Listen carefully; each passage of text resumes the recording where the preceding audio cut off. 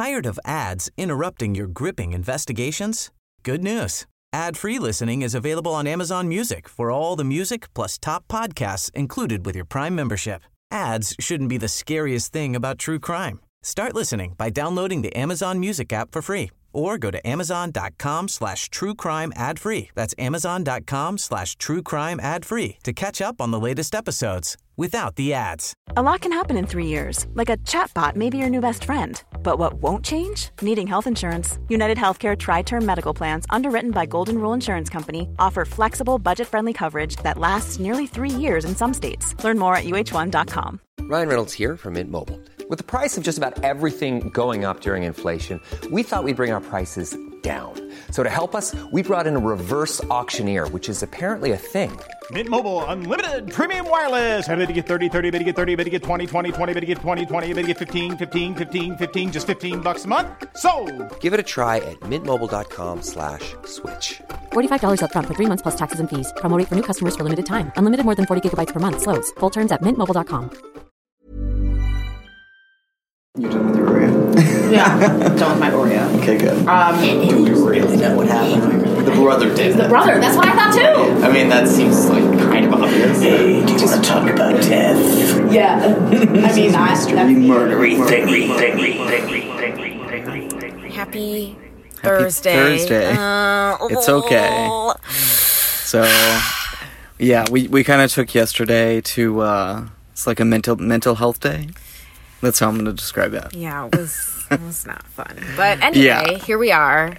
And we're still here. And we're here. Yeah. Thank you guys for listening. Yeah. You know, we just want to keep, like, talking about mysteries and different kinds of mysteries and, like, not put too much pressure on ourselves. So I took down the Patreon page today, and I think we're just going to focus on doing the pod well. Yeah. You know? Yeah, me and Mario had this conversation and, like, I don't know, I really want to put more into it and more research. Right. We're playing with the option of every other week instead of weekly, but we don't know yet. So keep in touch, stay in touch. Right. So, okay. So I was going to start it. Yes. Okay, cool. I'm so excited. Let's jump into it. I'm so excited. Okay, so this week I'm going to dive into this, like, really multifaceted and really, like, tragic in a way kind of mystery or like set of mysteries, right? Oh, tragic. Okay. Surrounding so-called Lyme disease, right? Also known as Borrelia burgdorferi. And we'll talk about why later on in kind of the second half of the story. But I'm actually going to start out talking a little bit about my main sources. And like you were talking, like we wanted to start doing more research too. And I felt like this is like such a big topic. I wanted to like do more research. So I read this government study that was mandated by Congress. The study was done in 2018. It was like 80 pages long or something. And then a bunch of appendices. And then I also read this, what's kind of what got me onto this topic was this really great, like, personal and really informative essay by Megan O'Rourke in The Atlantic, which is always great, of course. And then I listened to an audiobook of this book called Bitten by Chris Newby. So all three of those sources, they really, like, focused and talked a lot about the really horrendous and honestly, like, needlessly agonizing and wasteful experience of people who suffer from these tick-borne diseases in some cases and related illnesses. So, yeah, you know, as always, like, we're focused on, like, people, right? Like the humanist viewpoint, right? So just keep in mind, while I'm going to get into, like, some technical details, right, of disease and some, like, you know, more intriguing aspects of this, but it all comes back to, like, the patients, the families, the other people affected by what is honestly, like, a growing health crisis in America. And I didn't know that. Like, and the report really talks about that, how it's not, yeah, there's not enough, like, focus on it. So anyway, and those two authors that I mentioned, Megan O'Rourke and Chris Newby, they themselves were also sufferers of Lyme disease. Like, they're both writers, but they also, and their families, in some instances, also like dealing with these sort of things. So just talking from like their personal perspective, and telling like their story, which is like crazy. Like a lot of these stories. So of the people who were like suffering from, especially chronic Lyme disease, which we'll like get into, but that government report I mentioned, which is called Tick-Borne Disease Working Group 2018 report to Congress, makes the point that tick-borne diseases should actually be like a huge topic in America, but it's not. Both in terms of like the awareness of it, and especially in some parts of the country, because people think of it as like, oh, that's something that happens like in New England or in Minnesota or something, but it's not. Like, tick-borne diseases happen all over the country, and there's not funding commensurate with like the level of impact that these diseases have. I was trying to think of there was like a lot of numbers in the study that I didn't like write down, but it was like orders of magnitude, right? Like, they're spending hundreds of dollars per case on tick-borne diseases and thousands of dollars per case on cancer or HIV or like other, diabetes, heart disease, like other major killers. And there are like hundreds of thousands of people apparently who are probably infected with tick-borne diseases every year in America. Wow. And apparently they're also severely underreported. Like 90% of them don't get reported. What? Which I guess is part of the mystery, right? Is like who exactly is getting infected with tick-borne diseases and where and how. How do they know that 90% aren't getting reported? It's based on the ones that are reported, and then I guess rates of not reporting that they've established through research, and then like the presence that they know, because there have been some studies of ticks, but not enough. So it's a bit conjectural, but yeah, 300 to 400,000 those were the numbers that I was seeing a lot in my research. New cases per year. So yeah, anyway, I don't want to get too much into the weeds like on all that stuff, but I did want to mention that, it's about the people like right off the bat. So anyway, let's take a little step back and explore like kind of what like the basic mystery surrounding like what is Lyme disease, like what exactly is it, right? Because people throw that term around all the time, but what does that mean exactly? Now, you may think that this isn't like really a mystery, because we do actually know the particular like bacterium that causes Lyme disease, Borrelia burgdorferi, which is this corkscrew-shaped kind of infectious bacterium called a spirochete. That's weird. Very, very disturbing. If you look at like pictures from a scanning electron microscope or something, it's very weird looking. But there's major controversy actually surrounding multiple things, but at least two big questions. How do you know if someone has Lyme disease, right? How do you diagnose it? And can Lyme disease be a chronic disease? Is chronic Lyme disease a thing? Oh. And that apparently is also very controversial in certain places. I thought it was chronic. Well, we'll get into that. So let's start out though talking about how do you diagnose Lyme disease, right? This is really like one of the most mysterious aspects of it. That really has like a harmful effect on people, right? Because it's so hard to diagnose, it makes it hard to treat. It makes it hard for you as a patient to get effective care, because the doctors like don't really know what they're doing in terms of trying to diagnose Lyme disease or tick-borne diseases. So most people think of the diagnosis beginning with that hallmark bullseye rash, right? If you know anything about Lyme disease diagnosis, you know the bullseye rash. And that's expected to attend this infection. But per the working group report, quote, however, 20% of patients may not develop this specific rash, and sometimes the rash is not seen or recognized, close quote. Sometimes because the person has darker skin, sometimes because it just doesn't look like a bullseye, sometimes because there is no rash, but you still get infected, which also happens, apparently. It can be like all different combinations. No one knows. So you would think, okay, can't tell by the rash, lab testing, right? You can test the blood, the lymph nodes, whatever. Except that that's really difficult when it comes to spirochetes, those corkscrew-shaped bacteria, because they essentially don't show up in the fluids, or not very much, or their presence isn't seen there because they actually tend to drill into flesh or whatever, other substances, not the fluids. That is so fluids. beyond me thinking in that scale. I know, right? It's weird. It is weird to think about that. But when you're talking about virology, or it's not a virus, but it's kind of that kind of thing, right? You have to think about it on a totally different plane, right? It's almost like what's that book? Microbiology.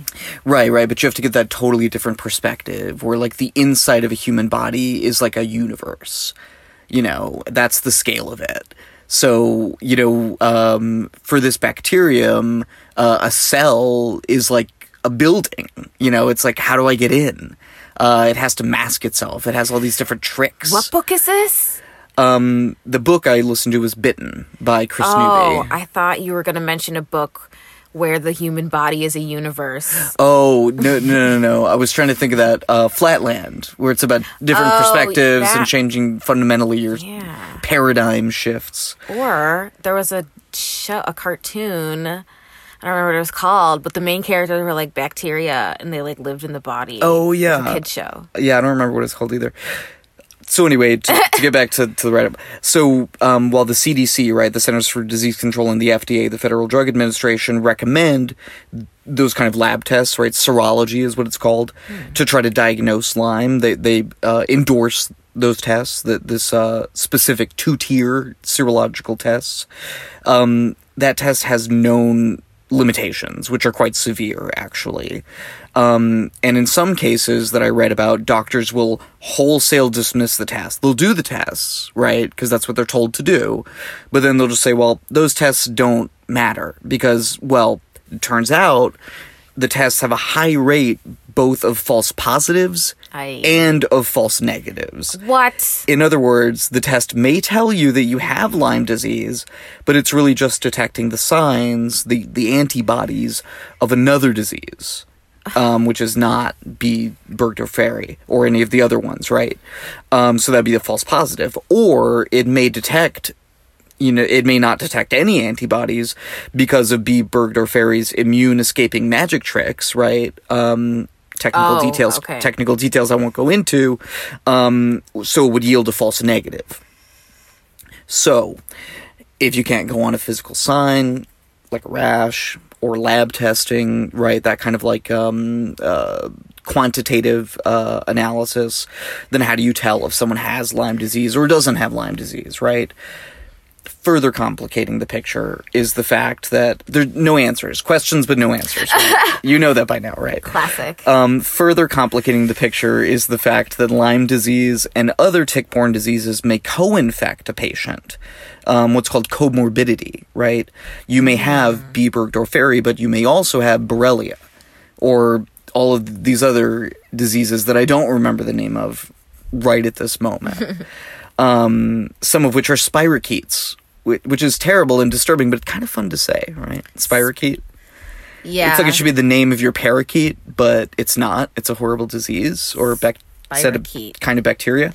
So, the co-infection. So a person suffering with Lyme or related illness also may have wildly different symptoms, like we talked about a little bit earlier, right? In the best case scenario, and what happens most of the time actually is we think you notice a rash or a tick, right? So okay, I might have Lyme disease. You go to the doctor, you get diagnosed with Lyme disease just based on the rash and the symptoms. You get a series of antibiotics, doxycycline or whatever, and then you're fine. Right, after like a few weeks or something. So this is the scenario that clinicians and public health officials like to tell about Lyme disease, right? Okay, it's easy to treat, it's an infection, we know how to deal with this, it's fine. The fact that, inexplicably, for somewhere on the order of like 20% of patients, this isn't what happens, That's just not really, like, properly acknowledged by some of these people. That's, like, dangerous, right? Yeah, no, for sure. And again, this is, you know, part of what they were talking about in the report. So, and in those books and, like, everything else that I was reading about. So, this is also where the controversy over whether chronic Lyme disease exists comes in, right? That this is kind of like, but these are the people, you know, who are kind of fighting over that, right? Because for some people, like Megan O'Rourke that I mentioned earlier, right, the Atlantic, the author who wrote the piece in the Atlantic, who may not have gotten treated for a tick-borne disease or illness at the time when the initial infection occurred, or even for some people who were treated, Lyme disease turns from, you know, the flu-like symptoms that most people get to the fairly common joint pain, arthritis that a lot of people experience, to a lot of other much more troubling and debilitating symptoms, neurological symptoms. Some patients have also reported extreme memory loss, inability to read, vertigo, chronic pain, severe depression. There are inflated instances of suicidality surrounding, you know, these infections, and the issues surrounding everything else, right? Getting treatment, getting diagnosed, all of that. So when these patients seek help, many doctors, partly because of the guidelines that they've been given, dismiss their concerns as the aches of daily life, or suggest that they might be psychosomatic or tied to a primarily psychological issue, or that the patient may have fibromyalgia, which is very difficult to diagnose, or multiple sclerosis, which is also very difficult to diagnose. Multiple sclerosis is autoimmune disease. Some of these symptoms and autoimmune diseases, and whether chronic Lyme disease is in some sense an autoimmune disease, like, this is part of the mystery, right? We don't as well. We don't know. Not enough basic research has been done. So that whole thing. So some doctors fixate on this notion that if they can't find evidence of this supposed bacterial infection, then it must be a viral infection. That's another thing that I kind of came up in my reading. And they'll refuse to prescribe antibiotics, right? You don't want to overprescribe antibiotics, which is good. Yeah. You don't. And that's something the medical community has been harping on for years now. But, you know, you also don't want to not prescribe it if it's necessary, right? In one case I read about, doctors refused to provide a patient suspected of having Lyme disease. The patient suspected he had Lyme disease. They refused to give him antibiotics until it was necessary for something else that happened, and then the symptoms he was experiencing went away, in terms of, like, the neurological symptoms and other things that seem to be associated with a tick bite. But though a regimen of antibiotics does seem to, like, pretty much always help, or at least usually help, it doesn't, in some patients, ever go away. It seems to be, in other words, this scary. Chronic Lyme disease. So, other people, though, like I mentioned, like the Infectious Disease Society of America, IDSA, don't think chronic Lyme disease really exists. And they also push this highly dubious two-step lab test that I mentioned earlier as a diagnostic tool.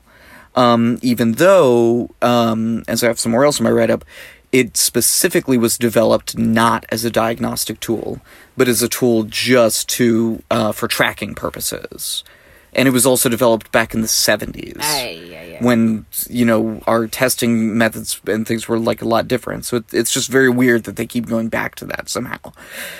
So that perspective is opposed by people like the International Lyme and Associated Diseases Society, ILADS. And separately, there's a whole other controversy among those people who do agree that chronic Lyme disease exists about what to call it. For some reason. Oh, okay. That I couldn't really get that far into the weeds, I guess. So some people say chronic Lyme disease, others say late stage Lyme disease. Other people say post-treatment Lyme disease syndrome. What? That makes it sound like it's in your head. Yeah, so, I mean, whatever you call it, though, you know, it's... There is this growing consensus, right, that it does exist. Like you were saying, there's a common notion that it does, that chronic Lyme disease exists, that it's something that can happen when you get infected by these kind of things. But apparently that is kind of being really poorly communicated to doctors. There's, like I mentioned earlier, there's that kind of like definition of Lyme disease that's not supposed to be used for diagnostics, but it still is. And as if things weren't already complicated enough, there's also some mystery surrounding how much, and I mentioned this a little earlier, of the chronic Lyme patients suffering is because of the infection itself or because of the immune response in certain individuals, where what your immune system is doing to try to fight off the infection, for example, can create an inflammatory response that can cause other issues, right? Okay. So when, you see in chronic Lyme patients, as one often does, high incidence of, rash? Arthritis, right, which is essentially kind of inflammation, or there's this other thing called Lyme carditis, which is can affect the heart and kill you.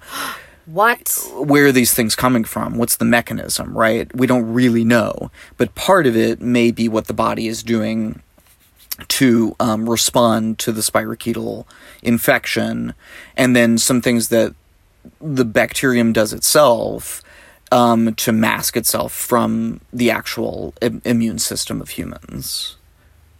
So, yeah. This is so bizarre. So,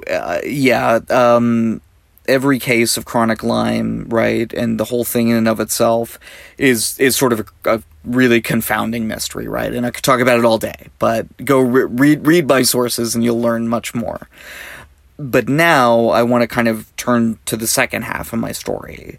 So now that we've kind of talked about some of the cryptic, like, nitty-gritty surrounding Lyme disease, let's talk about this other big mystery that I kind of just stumbled on, which I told you. Oh, is this the surprise mystery? This surprise mystery. You were like, there's going to be a surprise mystery. I know. You've been so excited. I've been stringing you along for several days about this. So I've mentioned Chris Newby's book, Bitten, a few times, right? So what I didn't mention is that there's a subtitle. Bitten, The Secret History of Lyme Disease and Biological Weapons. No. By Chris Newby. So, But it's so unpredictable. But that's why it's a good weapon, right? Well, I'll talk about that a little bit. So, I'm so confused. Yeah, what I didn't realize when I started my research, or even reading that book, really, was that Chris's story wasn't only about her family experience, her experience with Lyme disease.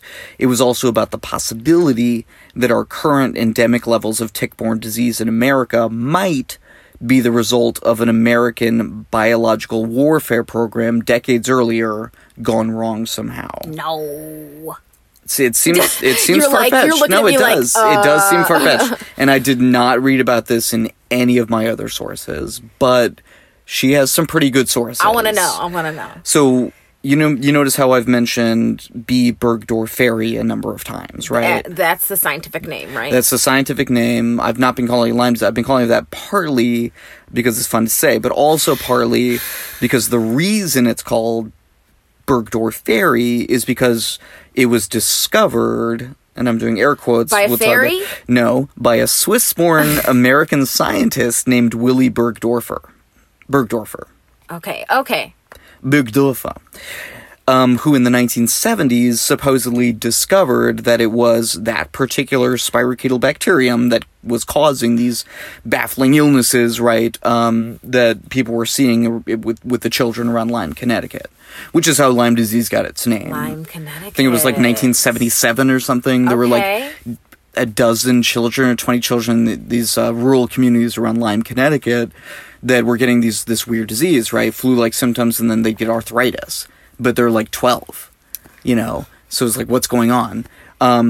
So, yeah, when Willie saw this, he said, okay, and this was the story at the time, this is like something he had seen much earlier when he was a student studying tropical diseases back in Switzerland.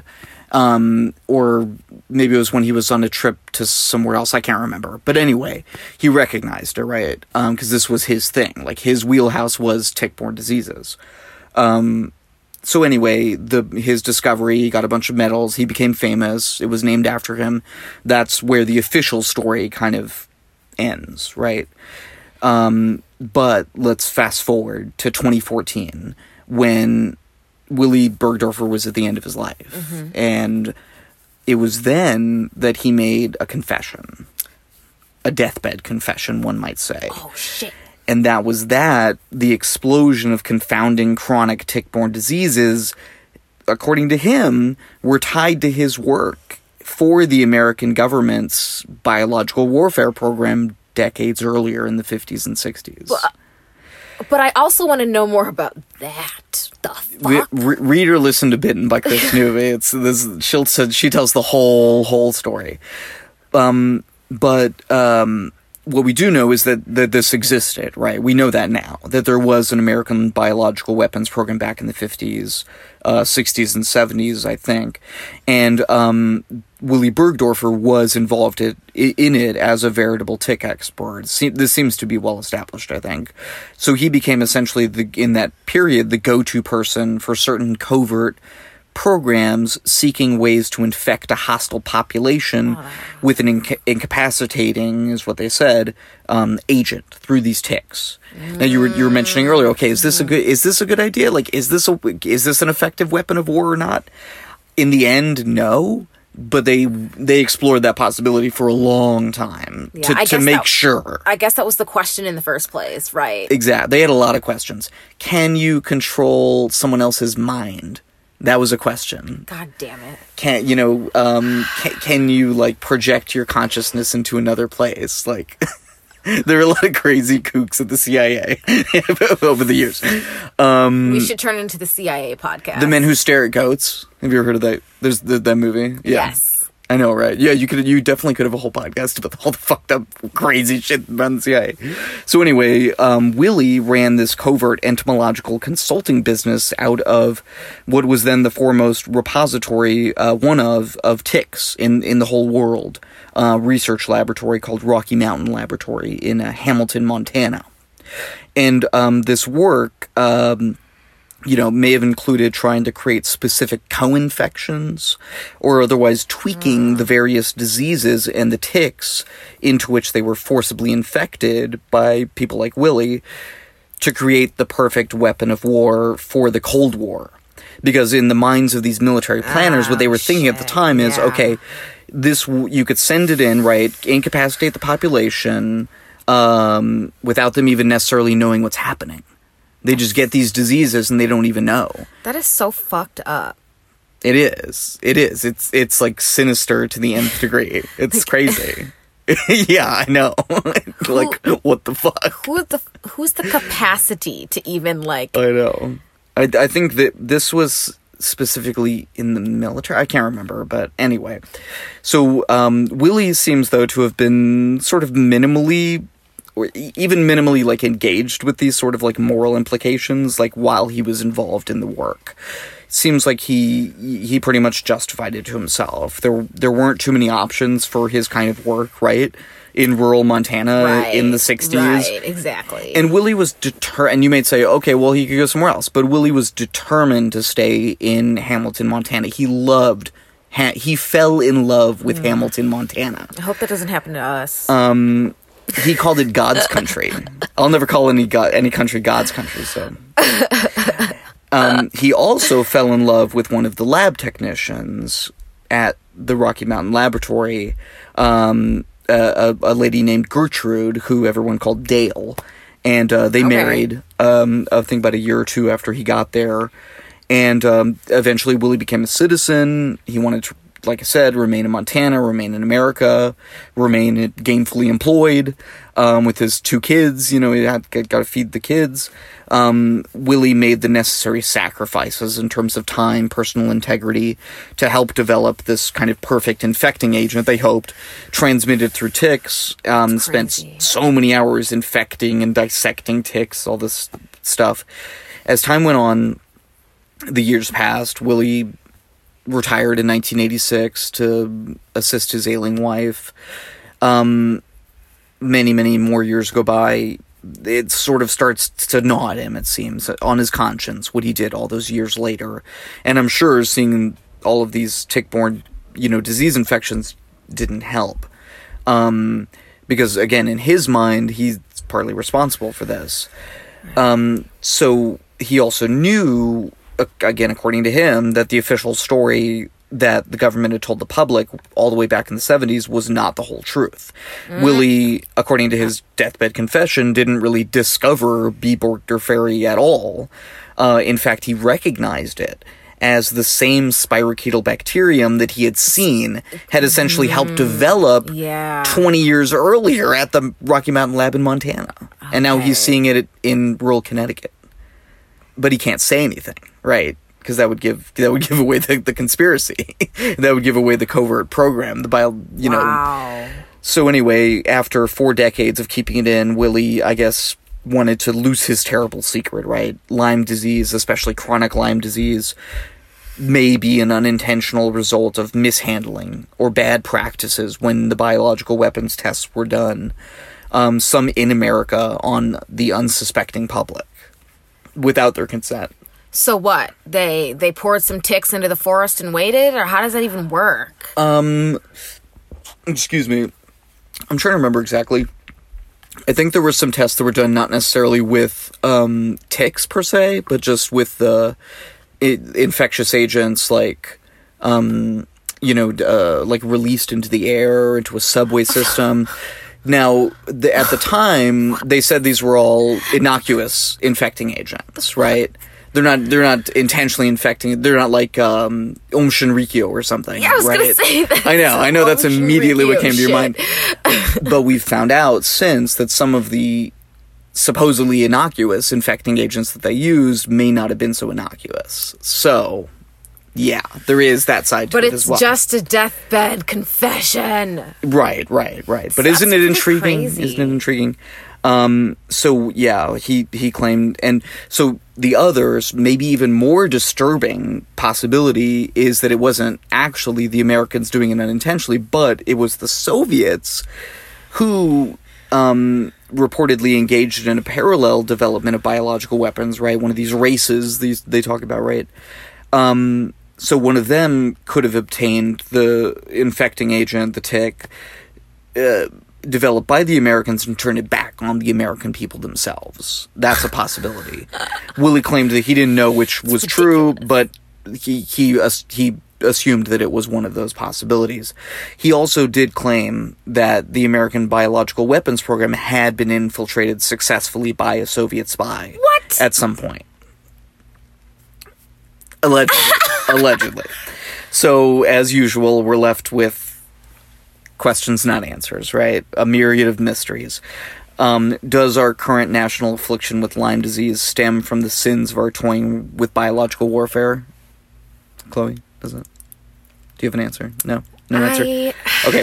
How exactly should we define Lyme and related diseases? And most importantly, how can our country, the medical community, right, do better for the people? It's serious, don't laugh.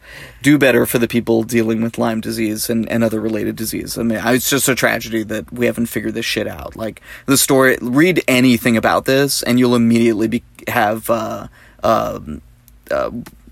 you'll be enraged, like, because these people just have to go through so much bullshit. Dozens of doctors, thousands of dollars, hundreds of miles. Like, they have to fucking go through hoops because they live in the wrong place and they got bitten by a tick. Like, it's crazy. Anyway. Always check for ticks, you guys. And check for ticks. Yeah, it's strip naked. This has definitely made me a lot more wary of ticks and other stuff, like walking around. So anyway, my sources, like I said, Bitten by Chris Newby, the Megan O'Rourke article in The Atlantic, Tick-Borne Disease Working Group 2018, Report to Congress, Robert Hedaya at Psychology Today, and Wikipedia, the Willie Burgdorfer page. The Willie Burgdorfer page. Willie Burgdorfer. So yeah, that was mine for this week. That was crazy. Yeah. I don't even know what to do with that. Now let's... Speaking of the Soviet Union, what? I am going to talk about the Amber Room. Okay. So, this is a pretty well-known mystery, and I've never heard of it. Really? No. Oh, so it's one of the many World War II mysteries, and as I was looking into it, The timeline and the history of it all is kind of confusing simply because at this time it was a lot of he said, she said type of communication, you know what I mean? So, okay, let us begin. The Amber Room. This all begins in the 18th century, very beginning, 1701. It was right at the beginning of the century. Yeah. So it was scheduled to be installed at Charlottenburg Palace. So this is when Prussia existed. So it belonged to the first king in Prussia, Frederick, and his wife, Stephanie Charlotte, wanted it built. And so, you know, they got all these people together, all these artisans, blacksmiths, architects. The concept and design was done by Andreas Schlüter, and he is a master craftsman, along with master craftsman Gottfried Wolfram, and they also had people who specialized in the substance of amber, Ernst Schacht and Gottfried Thurau. Should have looked those up, shouldn't I? And so this is construction goes between 1701 and 1709. In 1713, Frederick I dies. And his son, Frederick William, he takes over and he looks and he actually halts the project. He halts construction on the room and he stores the unfinished panels in Berlin. So it was eventually installed at Berlin City Palace, and one day in 1716 it was visited by Peter the Great of Russia, and our Frederick William, he gave the room as a gift to Peter. So this was like the beginning of the Russian-Prussian alliance versus like Sweden. So cool. The Amber Room was first a tool, a bargaining tool, and it ended up being that way. Even a diplomatic pawn, right? It ended up being that way even after we think it disappeared. People were using it as a pawn. People meaning Moscow, and then I'll touch on that a little bit later as one of the theories. So. At this time, it goes through many, many renovations. Eventually, it was covered. It covered 590 square feet. It was pretty big. With 13,000 pounds of amber. What? Yeah. So it was a wonder of the artistic world and an eighth wonder of the world. It's practically priceless. So it has panels that are 999 pounds of amber, and there were gold leaf inscriptions on there, and gemstones, and all these beautiful mirrors and statues of children and angels, and it was beautiful, right? Sweet baby angels. Sweet baby angels. So. The modern estimates, like there was one in 2007, and that one, the modern estimate for that was $142 million. And the estimate in 2016 was $500 million. So, cha-ching. What? Pricey. Wow. Pricey. So, you know, it's beautiful, and, you know, it's being reworked again, and it's moved to Catherine Palace, where the royal Russian family spends their summers.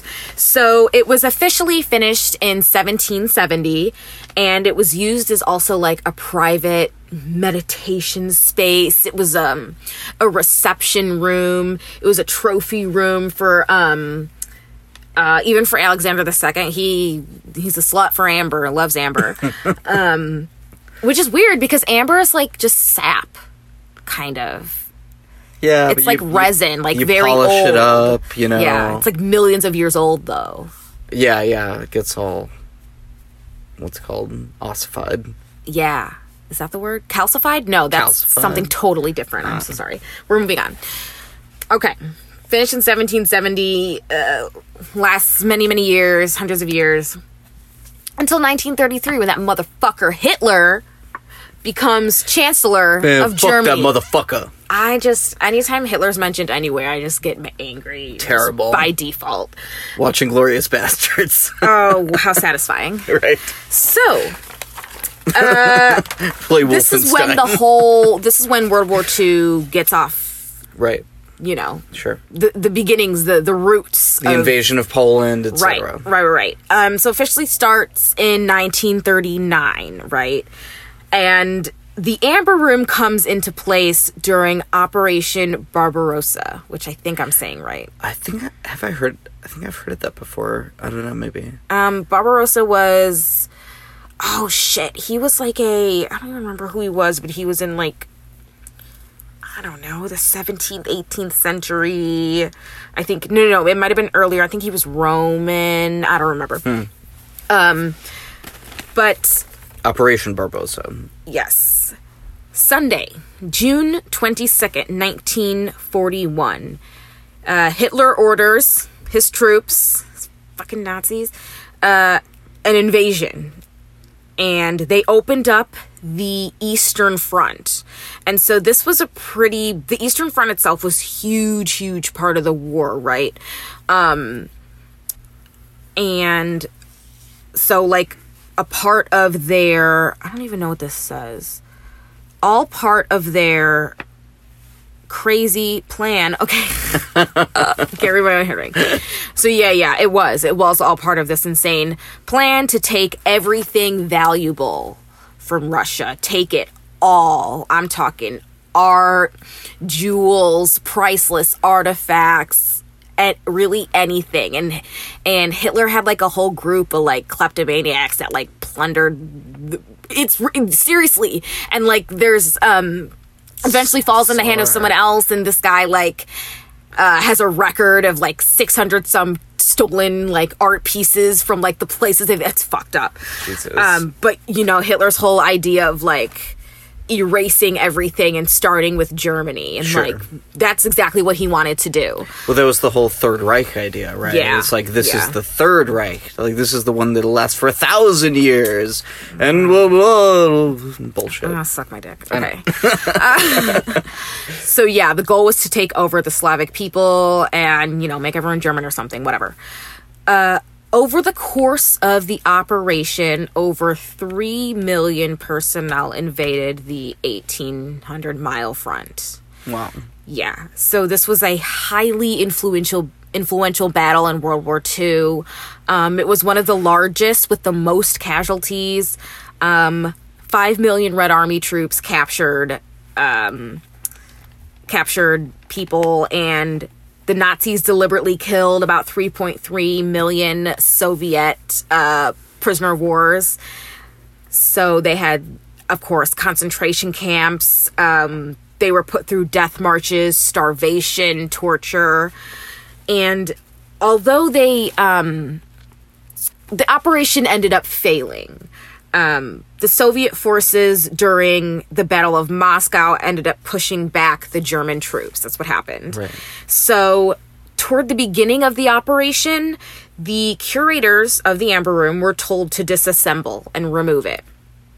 But at that point, the amber had dried out and it was super brittle. Ooh. So they couldn't really move it. So, what they did was so the curator, Anatoly Kuchumov, so him and his team basically covered it up with like wallpaper, like the entrance with like wallpaper and gauze, and tried to make it blend in, but obviously it didn't work because the Nazis busted it and took it. Right. It was immediately found by the Nazis. So, am I in the right place? Okay, yes. So,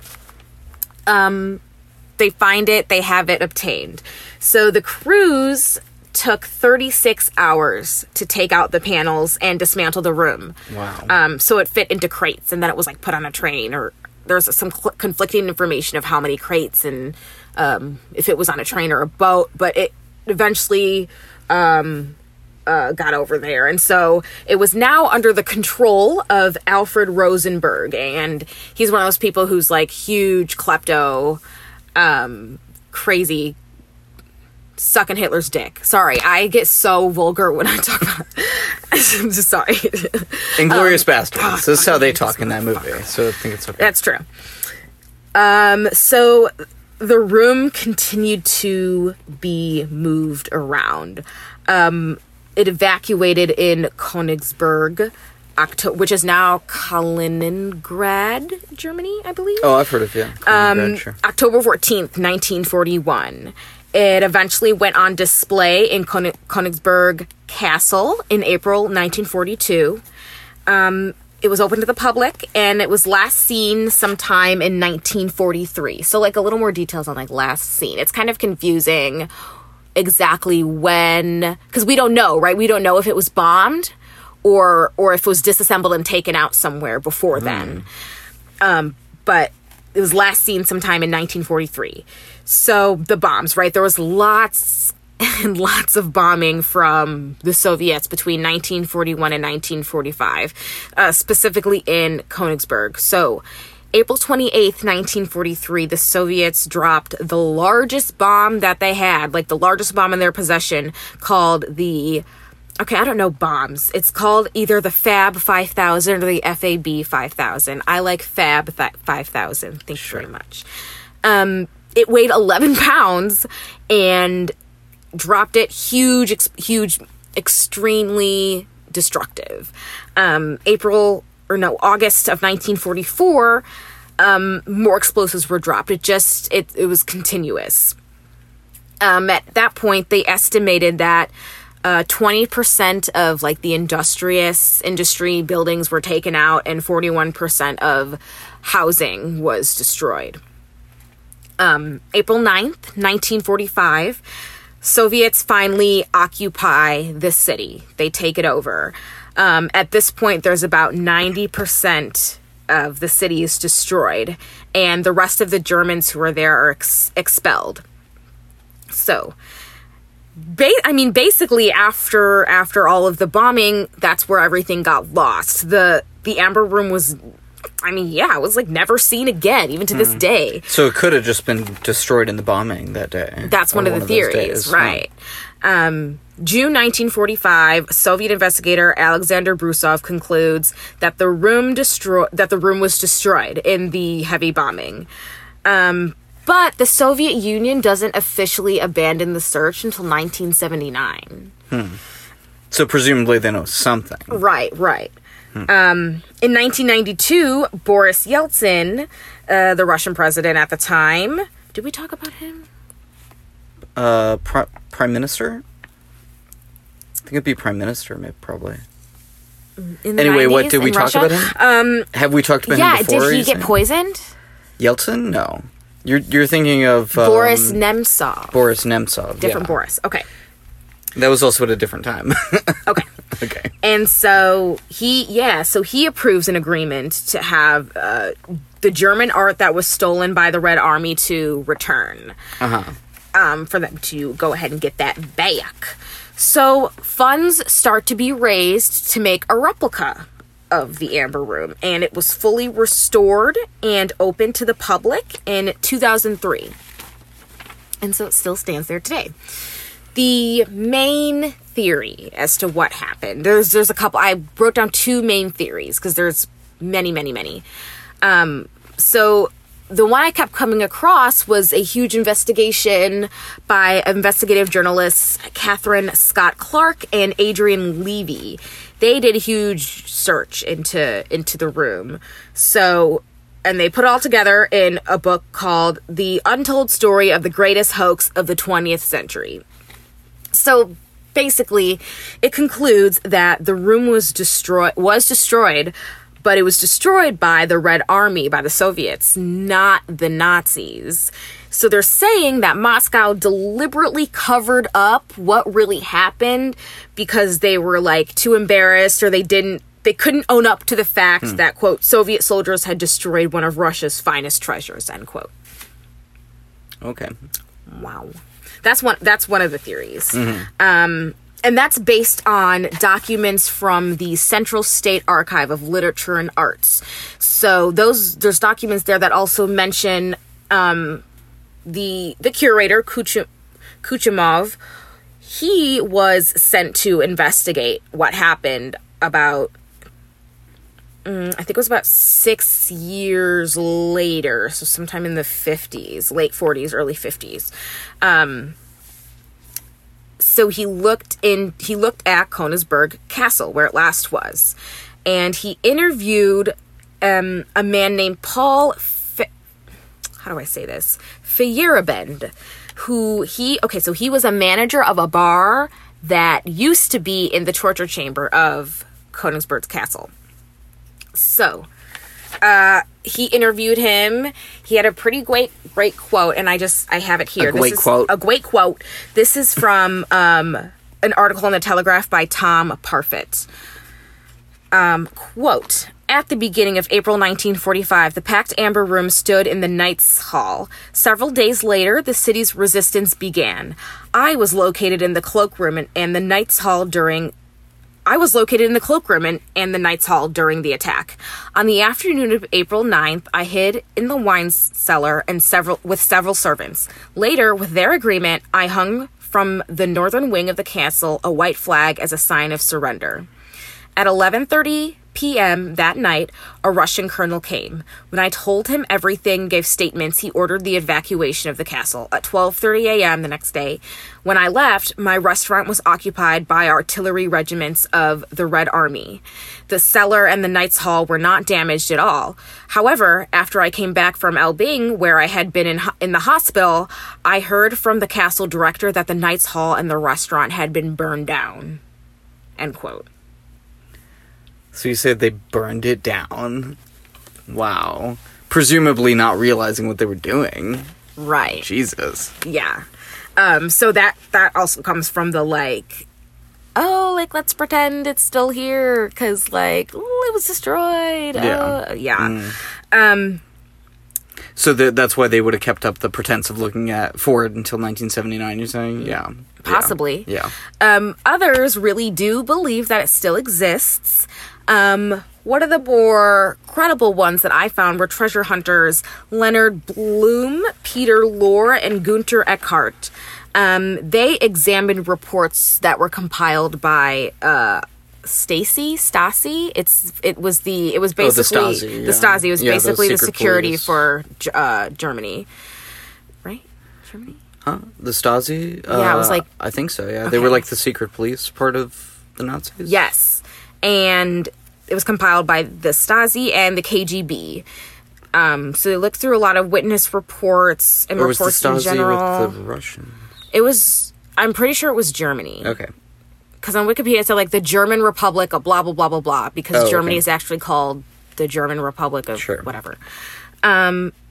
Okay, so yeah, we've got these treasure hunters here doing some research, and through the research they find the quote Prince's Cove, which is security for Germany in 1989. Does that say security? I think it says security. I'm so sorry. What is it?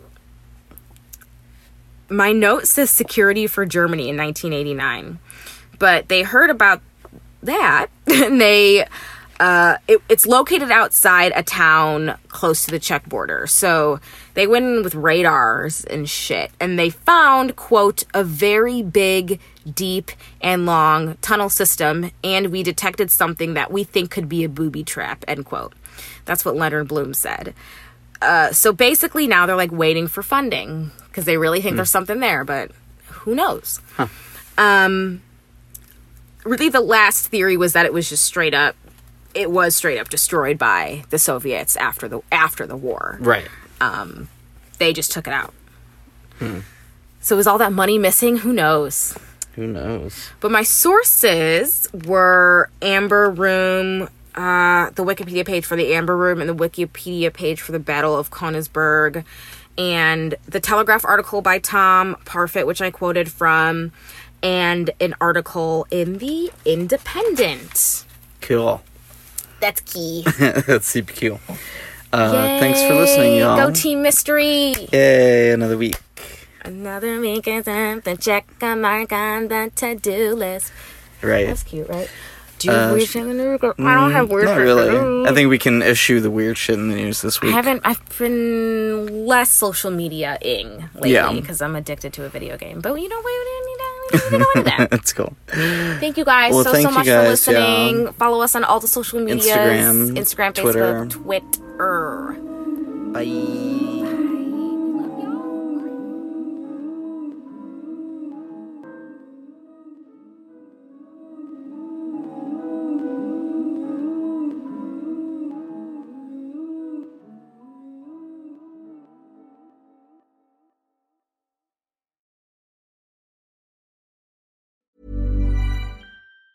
Hi, I'm Daniel, founder of Pretty Litter. Did you know cats tend to hide symptoms of sickness and pain? I learned this the hard way after losing my cat, Gingy. So I created Pretty Litter, a health monitoring litter that helps detect early signs of illness by changing colors, saving you money and potentially your cat's life. Pretty Litter is veterinarian developed, and it's the easiest way to keep tabs on your fur baby's health right at home. Go to prettylitter.com and use code ACAST for 20% off your first order and a free cat toy. Terms and conditions apply. See site for details. Tired of ads interrupting your gripping investigations?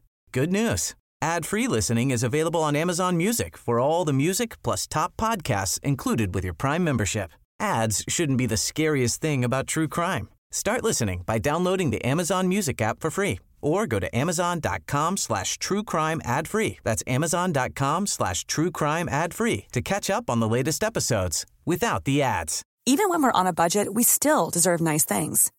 Quince is a place to scoop up stunning high-end goods for 50 to 80% less than similar brands.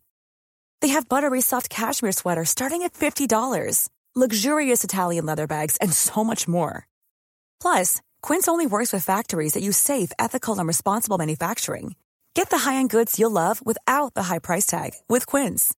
Go to quince.com/style for free shipping and 365-day returns.